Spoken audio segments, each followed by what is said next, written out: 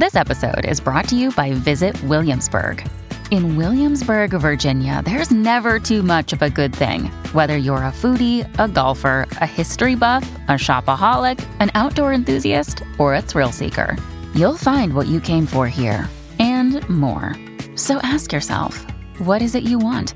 Discover Williamsburg and plan your trip at visitwilliamsburg.com. Mom deserves the best, and there's no better place to shop for Mother's Day than Whole Foods Market. They're your destination for unbeatable savings, from premium gifts to show-stopping flowers and irresistible desserts. Start by saving 33% with Prime on all body care and candles. Then get a 15-stem bunch of tulips for just $9.99 each with Prime. Round out Mom's menu with festive rosé, irresistible berry chantilly cake, and more special treats. Come celebrate Mother's Day at Whole Foods Market. This episode is brought to you by La Quinta by Wyndham. Your work can take you all over the place, like Texas. You've never been, but it's going to be great because you're staying at La Quinta by Wyndham. Their free Bright Side breakfast will give you energy for the day ahead. And after, you can unwind using their free high-speed Wi-Fi. Tonight, La Quinta. Tomorrow, you shine. Book your stay today at lq.com. Welcome to the New Books Network. In this episode, I am talking with Dr. Jerry Gans, author of Addressing Challenging Moments in Psychotherapy, Clinical Wisdom for Working with Individuals, Groups, and Couples. This practical and helpful volume details how clinicians can work through a wide range of common challenges. Chapters draw upon clinical wisdom gleaned from the author's 48 years as a practicing psychiatrist to address topics such as using countertransference for therapeutic purposes, resistance, especially when it needs to be the focus of the therapy, and a prioritization of exploration over explanation. Along with theory and clinical observations, Dr. Gans offers a series of clinical pearls, pithy comments that highlight different interventions to a wide range of clinical challenges. These include patient hostility, the abrupt and unilateral termination of therapy, the therapist's loss of compassionate neutrality when treating a couple, and so much more. Many of the clinical pearls prioritize working in the here and now. In addition to offering advice and strategies for therapists, the book also addresses concerns like the matter of fees in private practice and the virtue of moral courage on the part of the therapist.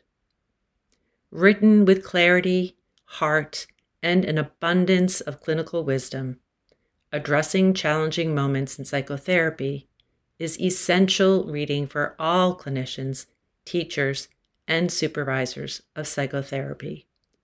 Dr. Jerry Gans is a Distinguished Life Fellow of the American Group Psychotherapy Association and the American Psychiatric Association. Now retired, he previously worked in private practice and as an associate clinical professor of psychiatry at Harvard Medical School. Welcome back to the New Books Network. I'm Elizabeth Cronin, a host of the Psychology Channel, and today I am talking with Dr. Jerry Gans, author of Addressing Challenging Moments in Psychotherapy, Clinical Wisdom for Working with Individuals, Groups, and Couples. Thanks for being here today, Jerry. Glad to be here.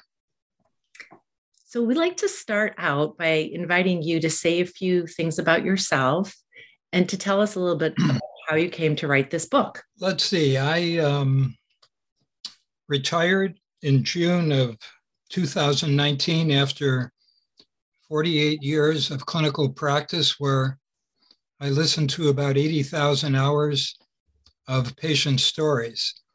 And over my career, I supervised about 90 clinicians, and they told me that they thought I had a way of putting things succinctly that they found helpful personally and professionally. So about 5 years ago, I sat down and made a list of 30 of these pithy comments, sort of like aphorisms, but I didn't have the energy or the time to do much with it. So I wrote a little about each one, put it in a drawer, and then the pandemic came along, and lo and behold, I had a lot of time.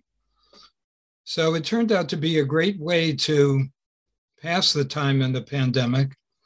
And my wife, Nancy, of 57 years, is a great editor. And so we spent a lot of time together. And each chapter, there were about 6 drafts, and I'd bring my draft to her, and she'd shake her head and say, not quite. And one by one, there was the book.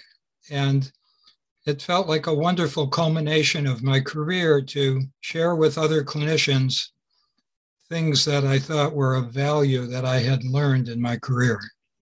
Yeah, something you shared with me when we were talking earlier was a comment your wife made when you were working on it, that she was saying it's actually kind of a work, it's like a professional memoir.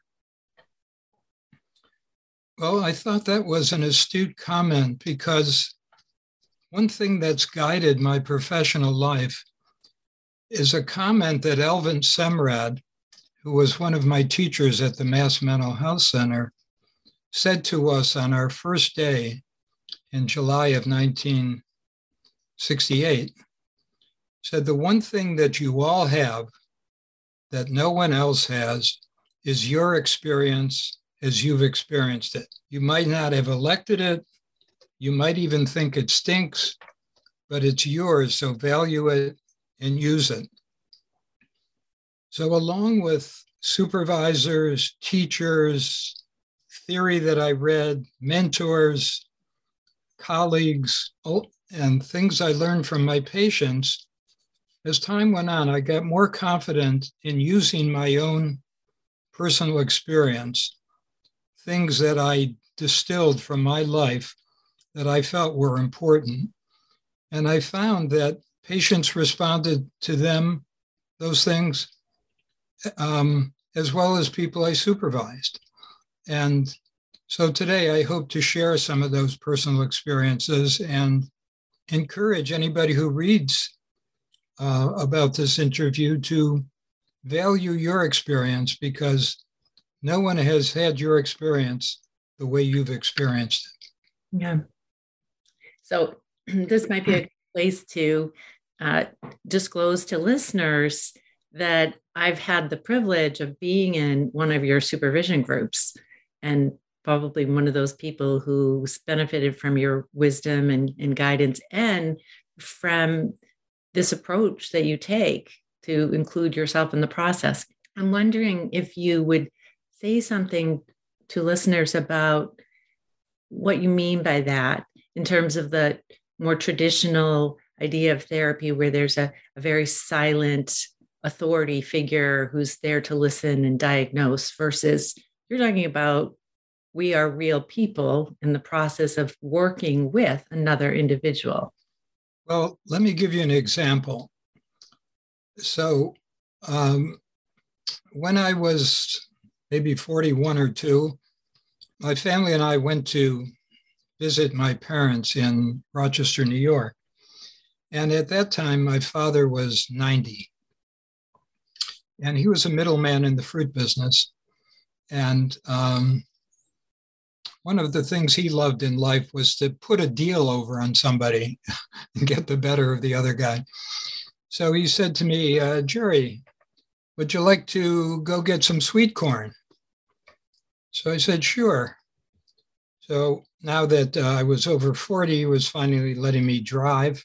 And we drove over to this fruit stand where they let you shuck the corn and bag it.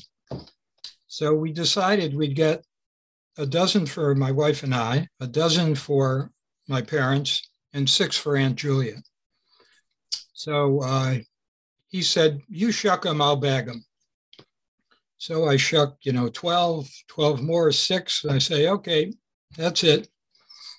And he takes 3 more and shoves them into the bag. So we go through the line, and the little gal behind the line says, old timer, how many corn do you have? He says 2.5 dozen. So we pay for the corn and we get out in the car. And I said, why did you rip him off for 3 corn? He said, I did not. I said, yes, you did. He said, I did not. I said, remember, I was shucking him. I knew how many I shucked. He said, I did not. So I pursued. And I said, yes, you did. Why did you do that? He said, they're overpriced. I said, well, why don't you shop somewhere else? He said, they have the best corn. So when you have an experience like that, it gives you a lifetime to sort out some stuff for yourself. And I was indebted to my father for that experience because I wasn't a stranger to some corrupt impulses in myself. And around this time, just happened that I had a new patient, a fellow in his 30s, and we started in March. And I saw him 4 times in March and then 4 times in April. And at the beginning of April, he said to me, Dr. Ganz, I'm on my wife's insurance, which doesn't go into effect until April 1st. So I wonder if you could bill the first 8 sessions in April. So I thought to myself, what a delicious request. Mm-hmm. And, you know, there was some impulse in me that felt like saying, how dare you make a proposal like that to an upstanding person like me, which I knew wouldn't be therapeutic. So I tried to find out how he came about making a request like that. And turns out his father was a physician who was illegally writing prescriptions for his drug-addicted brother. And also his father came to learn that a secretary over a 5-year period had embezzled $30,000 from office funds. So corruptness was embedded in his family. So we got to the end of the session, and he went back to that request and asked me about it. And so having had a chance to metabolize a lot of my thoughts and feelings, I said to him dispassionately, how could you win with a request like that? And he said, what do you mean? I said, well, if I do what you say, you'll have a corrupt therapist. And if I don't, you'll probably be annoyed with me. He thought about it, shook his head. He said, I guess you're right. So that's an example of using my own experience for therapeutic purposes, metabolizing countertransference and doing it in a way that holds boundaries but doesn't shame the person, which I think was achieved in that interaction. So your story illustrates the example you're trying to make. It also is a nice illustration of sort of what is your gift and what you do in the book. That was a really nice, you're very concise, clear, and direct, and you share vignette after vignette of how you've approached different challenges, which that's the book, Assessing the Challenges of Psychotherapy. But something that I think is worth talking about is that the therapist needs to be aware of their own experience and how it's influencing them. And there's this, I just want you to say a little more about your metabolizing your own reactions and coming up with a thoughtful response. Well, I thought you were going to ask a slightly different question. And why do I assume that my experience will generalize to other people? I thought of that. and I don't, but yet maybe it's hubris, maybe it's narcissism, but I have confidence that things that I've experienced are not foreign to other people at some basic level. Which brings up another point about the therapeutic encounter. A new patient walks in and each party has projections that I have an idea who the patient is, and I have to fight through that over time to get to who the real patient is. And the patient comes in with all kinds of projections onto me, which I somehow have to sidestep so that, or deal with in a certain way, so that over time, the patient gets a better idea of who I am. And so that at the end of therapy, we're just two people, and all of those projections have been stripped away, or most of them. And doing that takes a lot of hard work in therapy. And it's just as much the therapist's job to do that as the patient's. Mm-hmm. So when you're supervising people, how do you encourage or support that? I mean, my experience is you have a lot of teaching stories. Do you think that's sort of a key approach? Well, again, I don't know if this is answering it directly, but when I supervise people, what I'm interested in is the thought that goes into what they finally decide to say. I might offer alternative things that they might have said, but I'm trying to be mindful of the fact that they're there with the patient. I'm not. So I want to be very respectful of all the things that might be going on in the therapy that I don't really know about.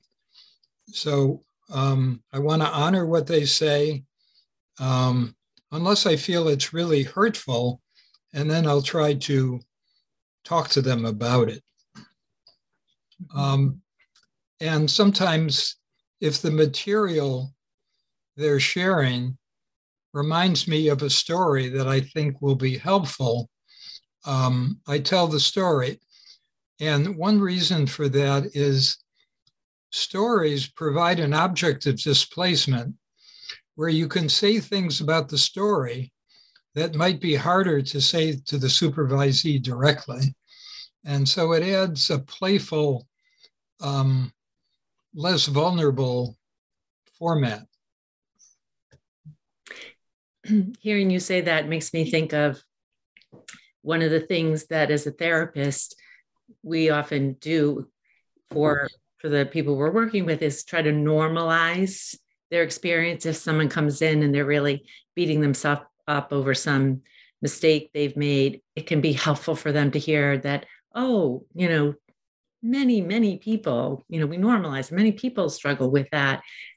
I like that. And I think it's great when you have a story because it makes it sound like my story, my situation isn't this unique dilemma. It's something that, can be talked about and shared.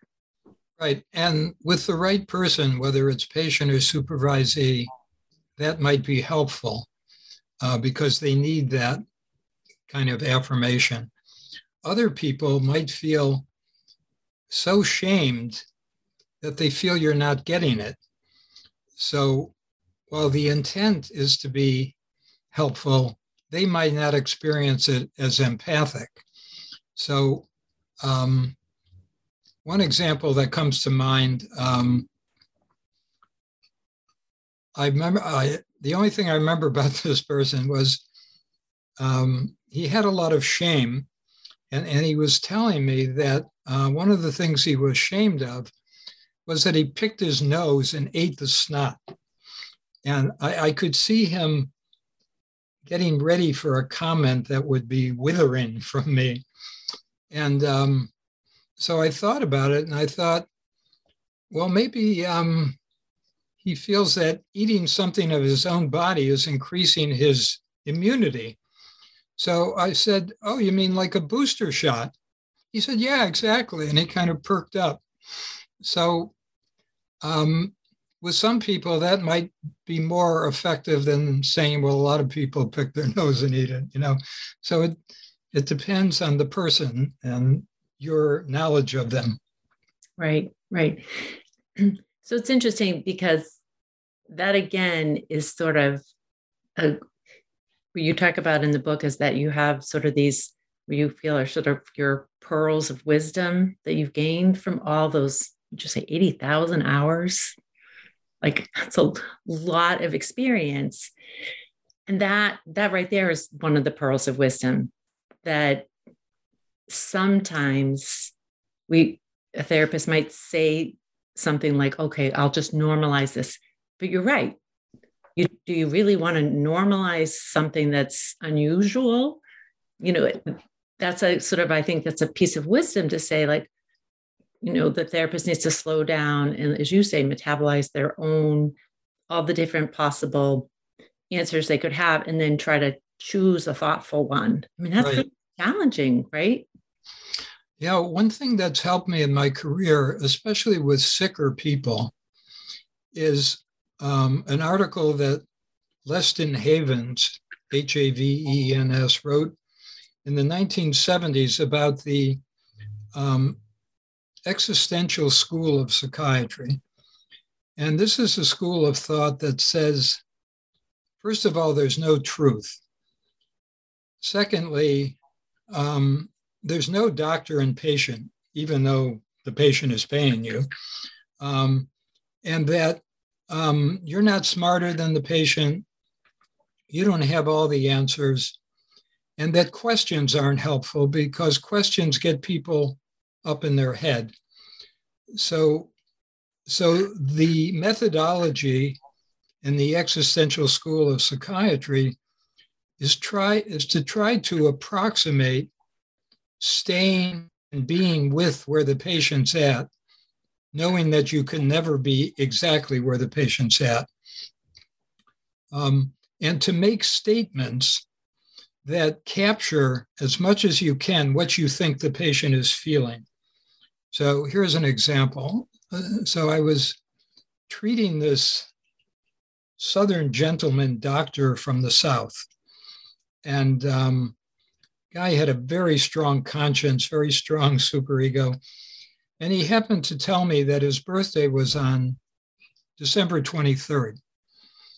And on his birthday, his mother would hire a bus, take all the kids at the party on the bus, go to a poor section of town and distribute his gifts to poor children. And up to this point, this man thought that he had just this ideal family. And as we dug deeper into this story and others like it, he saw how hurtful some of these things were. And so as he was telling that story, and I was listening to it, I realized, I just didn't feel well. And when he got all done, I said, it's enough to make one sick to their stomach. And the guy just started bawling. There were no questions, just trying to stay with the story and where I thought it led emotionally. And that theory freed me up from feeling I had to be smart, that I had to be right. No, I just had to try to stay with where the person was at. And that was a helpful point of view that I integrated into how I practice. And again, as sort of someone who's been, I guess you call a student of yours, one of the things that helps me take that approach to just trying to stay present and try to imagine and sense into what the other person is feeling is being part of like a group supervision where because my question was going to be, well, how does a person do that? I mean, we live in our own bodies. And as you said, we're so influenced by we've had our own experiences that it requires, what your own experience has been, and that you're able to imagine that another person's having a different experience. I don't know if this directly addresses what you just said, but something happened in our supervision yesterday that I've been thinking of. So a very capable, able clinician was presenting a case, and it involved two sisters, and the younger sister feeling she was less than the older sister.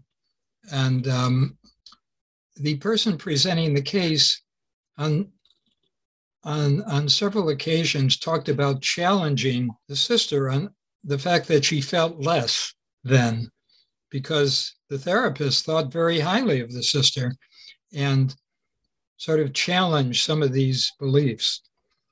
And there was something about the word challenge that I wanted to deal with, and I'm not sure that I dealt with it well. And I hope in the next supervision I can ask her.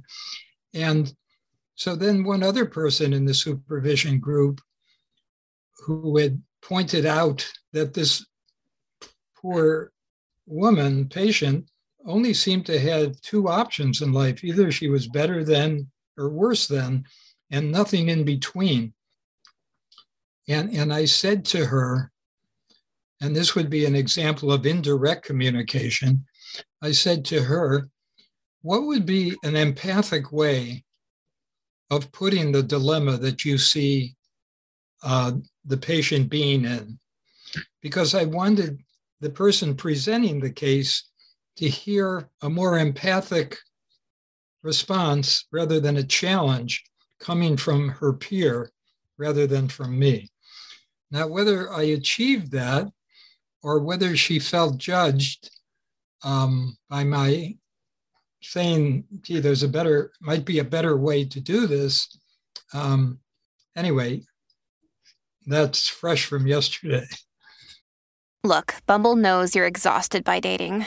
All the must not take yourself too seriously and 6'1" since that matters. And what do I even say other than, hey? Well, that's why they're introducing an all-new Bumble with exciting features to make compatibility easier, starting the chat better, and dating safer. They've changed, so you don't have to. Download the new Bumble now. Another day is here, and you're ready for it. What to wear? Check. Breakfast, lunch, and dinner? Check.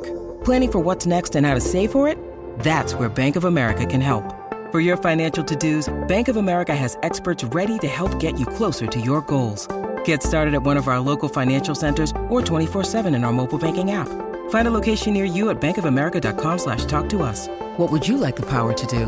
Mobile banking requires downloading the app and is only available for select devices. Message and data rates may apply. Bank of America N.A., member FDIC. Your brain needs support, and new Ollie Brainy Chews are a delightful way to take care of your cognitive health. Made with scientifically backed ingredients like Thai ginger, L-theanine, and caffeine, Brainy Chews support healthy brain function and help you find your focus, stay chill, or get energized. Be kind to your mind and get these nootropic chews at ollie.com. That's OLLY.com. These statements have not been evaluated by the Food and Drug Administration. This product is not intended to diagnose, treat, cure, or prevent any disease.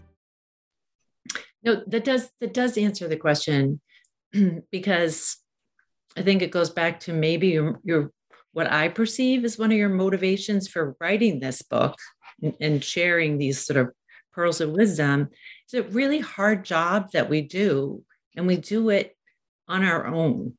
You know, it's not a team approach. And I think that's one of the reasons why, you know, having people like yourself with a lot of experience that's willing to meet with people and help them process and reflect on how they're doing. And that's, in fact, what the supervision's about. Everyone has a chance to say, this is what a case I'm working on, and I'm wondering what I'm missing, or I'm wondering, you know, and I think that's so important. And I think for me, reading your book, in fact, I was telling you, like, I find myself going very slowly. It's very dense. There's a lot of meaning in here, and a lot of not like directive, but a lot of guidance.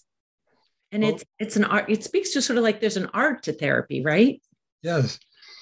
And maybe this answers a question you asked before about supervision. Is I think what supervisees often want isn't your intelligence, but to share some of your experience, and including stories where you've screwed up, because we all do. It's so complex that you can't do this work without making some mistakes. And often the repairing of those mistakes, if that's possible, can be very therapeutic, because often people don't have experience with people in authority owning their mistakes and talking about it.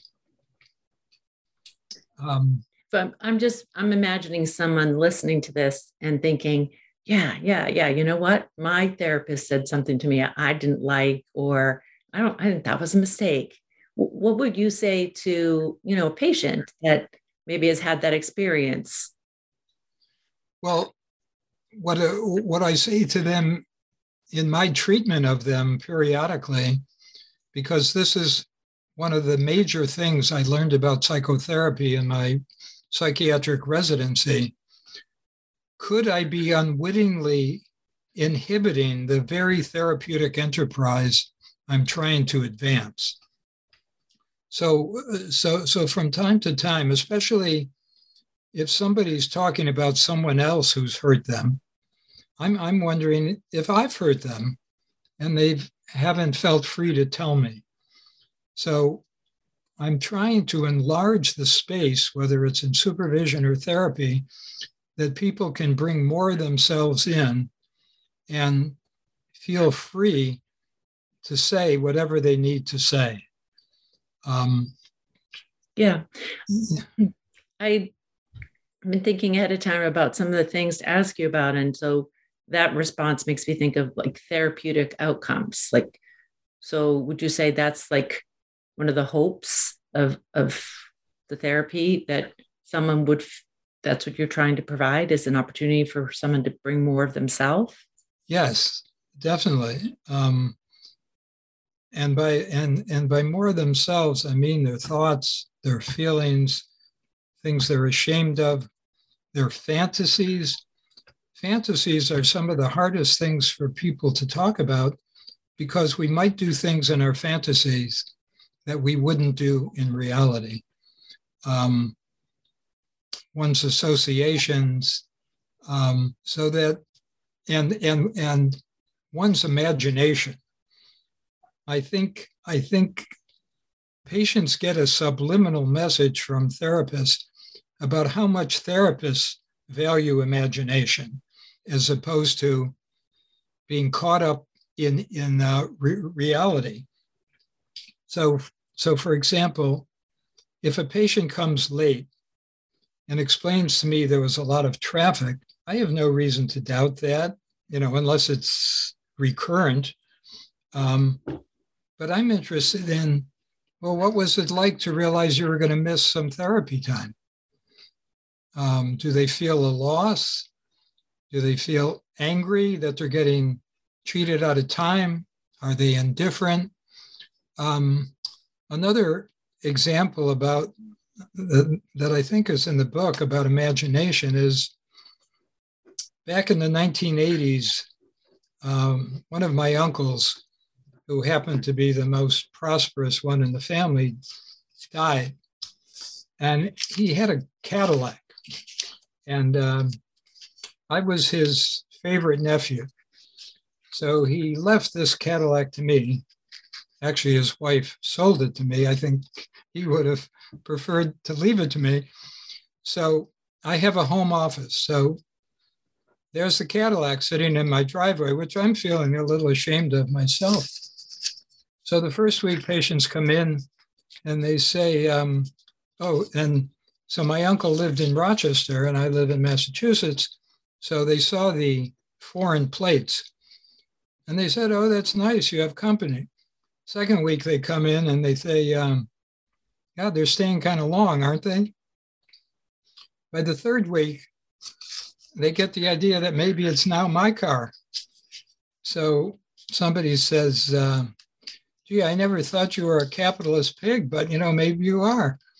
And then they wanted to know, is it my car? Where did I get it from? Did I have a favorite uncle? So on. And I kept asking for their imagination. And,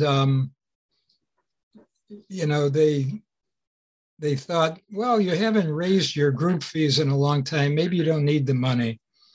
Or you're very wealthy anyway. And they had all of these fantasies about me. And then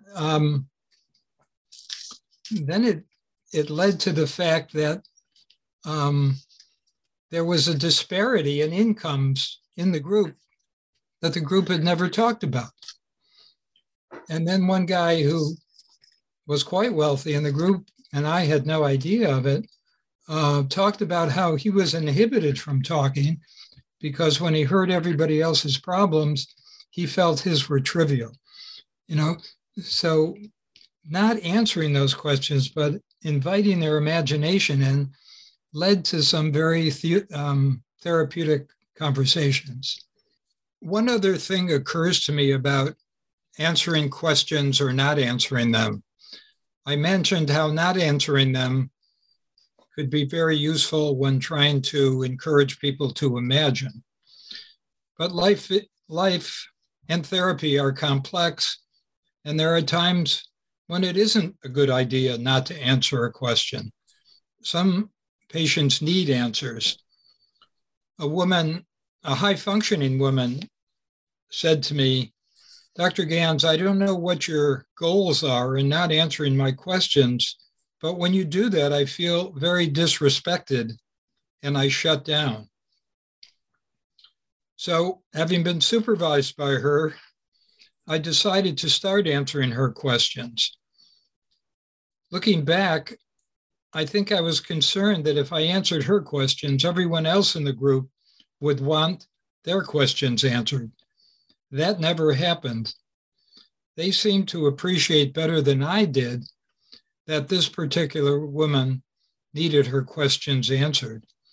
And when I began answering them, we were rewarded with a patient who did the very kind of psychotherapeutic work I had hoped she would do by my not answering her questions. So, who is the patient? What's the phase of therapy? What's the transference configuration? All of those things go into the therapist's deciding whether for this particular patient at this time, whether it would be a good or not a good idea to answer the question. So for someone who doesn't have experience, the firsthand experience of what makes that therapeutic, what's helpful about people feeling freer to share their fantasies? What's helpful about people being more self-aware of their own imagination? One important thing, I think, is if the therapist feels impelled to answer, the message might be given that my answers and what I have to offer are more important than your internal productions. It's a subtle thing, but it could be a powerful communication. I'm the one that's got the important contributions here. Whereas whatever it is, I want to, and sometimes the more trivial, the better. I remember when I was a liaison psychiatrist in a cardiac unit, I used to interview patients with their permission in front of the nurses. These were very sick people. And one day I said to the nurses, if someone's taking notes on this interview, make 2 columns. In one column, have the substantive points that you think the patient is telling about. And in the other, write down the throwaway lines, the things that people say that just seem like asides. And then we'll go over the 2 lists. And almost every time, some of the throwaway lines were more, if one investigated them, were paths to learning more about the patient than the so-called content. I remember once interviewing a woman with MS in front of a large group, and I don't think she was recruited to be interviewed. I didn't recruit her, but I don't think she wanted to be there. And so it was like pulling teeth. And at one point, a button popped off my sport jacket, fell to the ground, and she said, "Oh, your wife will sew it on." And, when we got into that, we learned more about her than any other thing from the interview. So nothing's too trivial. And to be alert for meanings that things like that could have. That's so interesting.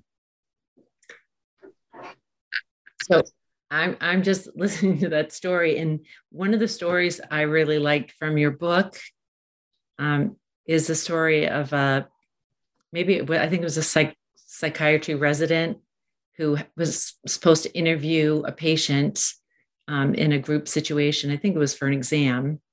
Yeah, his,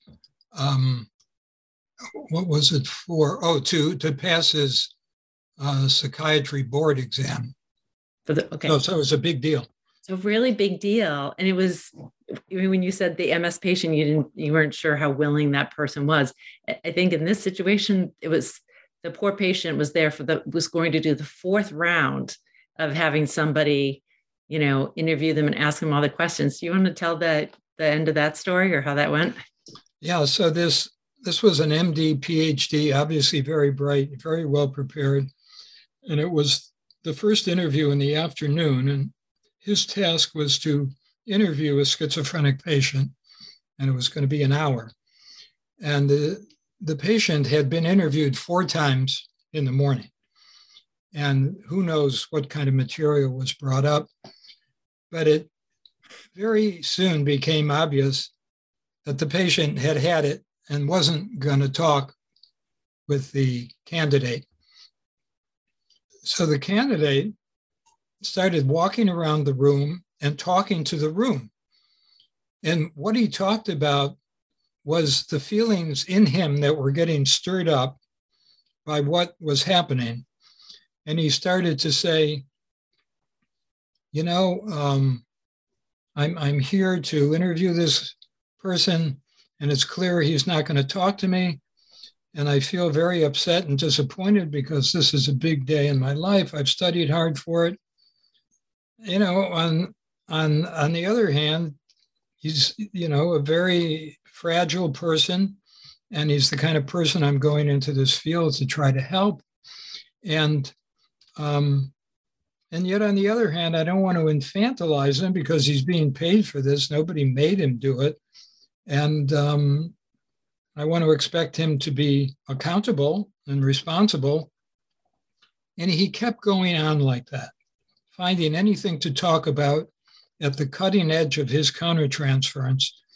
And I'm sitting there in amazement watching this. And the time really went by pretty quickly. And then it got to be with 5 minutes left. And I said, 5 minutes. He talked for a little more. And as the session was ending, the patient, who seemed like he was in his own world, said, "Good luck," to the candidate. And, you could interpret that good luck many ways, but from the sound of it, the impact it had on me, and the fact that the candidate had treated him so respectfully, I thought the patient really meant it. And the respect that he showed for this person, that inside that person, there was a human being who was sentient. I learned from that about indirect communication, which I wrote a paper on, a couple of papers. When speaking directly to people in some situations is not going to be useful and might even be counterproductive. And why talking to the room and not even looking at the person is helpful. And often we're taught that eye contact is an unmitigated good, but in some instances, eye contact is not helpful. Yeah. Yeah, I think I love that story because, first of all, I was amazed too. I was trying to think, what would I have done in a situation like that? And it could have, his efforts could have easily agitated the patient further and been really, really difficult. But what I just connected when you just said that is that it was almost the indirect expression of what he was thinking himself. It was done so thoughtfully, is similar to telling a story rather than directly tell, right? It's sort of an object of displacement. Yeah. Yeah. So fascinating. So I'm just sort of watching the time, and we have a little more time left, but I wanted to ask you just in general, because I know that, in as part of your intention is to share what what you've learned over all these years about human nature. And I just wondered if there were any other kind of like key things you wanted to share about, it's sort of like, well, I just have to say the book is so full of insights into human nature. That whole thing about whether you look someone in the eye or not, like sometimes it works, sometimes it doesn't. I don't know, maybe you would like to talk about omissions. I mean, it's another piece of human nature that I think, you bring a lot of insight into that. But just in general, like, what do you think you know now at the end of your career that, you wish you'd known sooner? That you can learn from every person important things and things about yourself, and that nothing is too basic to learn from. For example, when I was a first-year resident, we all were assigned one patient at Boston State Hospital, which is the end of the line for mental patients. And I was assigned this woman who was a simple schizophrenic, very impaired. And one day she asked me a question that took my breath away. She said, "Dr. Ganz, how do I know when I'm done wiping off the table?" And I thought, wow, never occurred to me that someone could ask a question like that. And as the years have gone on, how does one know when we are done with anything? How do you know when you're done with therapy? How do you know when you're done processing something with your wife? There are just so many things you can learn from. I think the ubiquity and importance of projection is very important. People project all over the place. They tend to believe their projections, and it's good to be aware of that. And omissions. There's so many ways we protect our self-esteem. We catch a 3-pound fish, we say it was a 6-pound fish. We, what else do we do? We pride ourselves on the things we have or how much we've earned or our reputation. If someone's disclosing a failure they had, the experience that you also experienced, and you don't say anything, you just... Right. And another thing we protect ourselves from, maybe what you just said, is through omissions. So we leave out things that we think wouldn't reflect well on us. So I have one part in the book about a woman in a group who the group knew from other stories had very poor judgment in selecting men. And she also came from a very critical family. So she started telling the group about a new man. And the group, trying to be as unlike her family as they could be, were very accepting and approving of what she was telling of this new guy. And, in many ways, he did sound admirable. So I said to her, "Tell us one thing about your boyfriend that you wouldn't want us to know." In other words, something she had left out. And that question turned out to be very productive because we got a chance to look at why would she leave it out? Why did she think what she was going to tell us was an imperfection? Why did she think we'd be critical? Does she think people are perfect? A whole bunch of things came up. And it turned out the group wasn't critical, but they had one concern, which was this fellow was accepted to a very good college far away from home, and he decided to go to one closer to home, even though it wasn't a financial reason. And the reason was that his mother had developed MS when he was freshman in high school, and he wanted to be closer to home.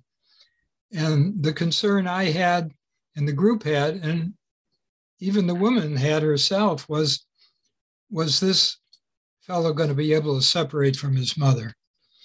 And she learned a lot that it was her own projection that the group was going to be critical, and they weren't. And now she got an experience talking over things with group and not having to hide things, and having confidence that the group would be unlike her family and would be there to help, not to criticize. So, or, if a patient calls up to cancel a session, think of what you go through when you're canceling an appointment. Am I sick enough? What are they going to think of me? All these things that are worth exploring. Gee, what was it like last week when you canceled that appointment? We might not go into that. What about if a part of the process of becoming more aware of the projections involves a patient asking you something directly? Great. So let's say I'm seeing a young woman who's come from a family where she's had a very fragile mother.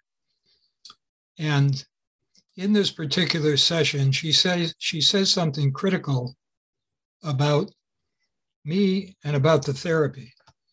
And then as we get near the end of the therapy, she says, "Do you love me?" And this is something she's asked several times in the year I knew her. How am I going to answer that? And there's a wonderful book by Martha Stark about, is it called Mechanisms of Cure or of Help? And she goes and discusses the difference between a one person, a 1.5 person, and a 2-person therapy. The 1-person therapy is classic analytic, where the analyst is really outside of the therapeutic field, studying the pathology in the patient. So the therapist is really smart, and the psychopathology is in the patient, some imbalance between id, ego, and superego, that through interpretations, the patient's going to get insight. A 1.5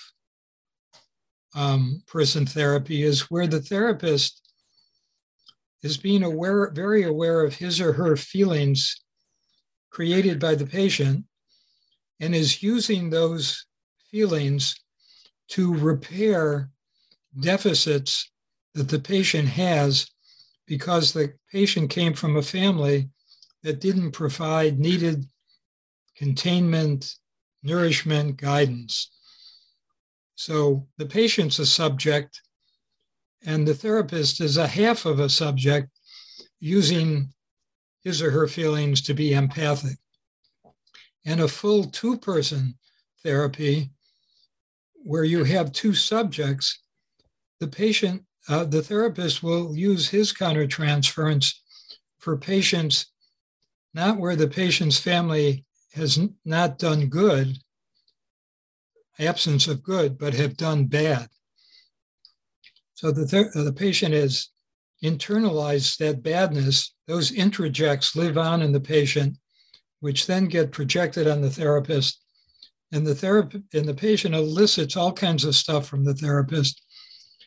And the therapist uses that material to look at the patient's interpersonal difficulties. So the therapist is a subject along with the patient.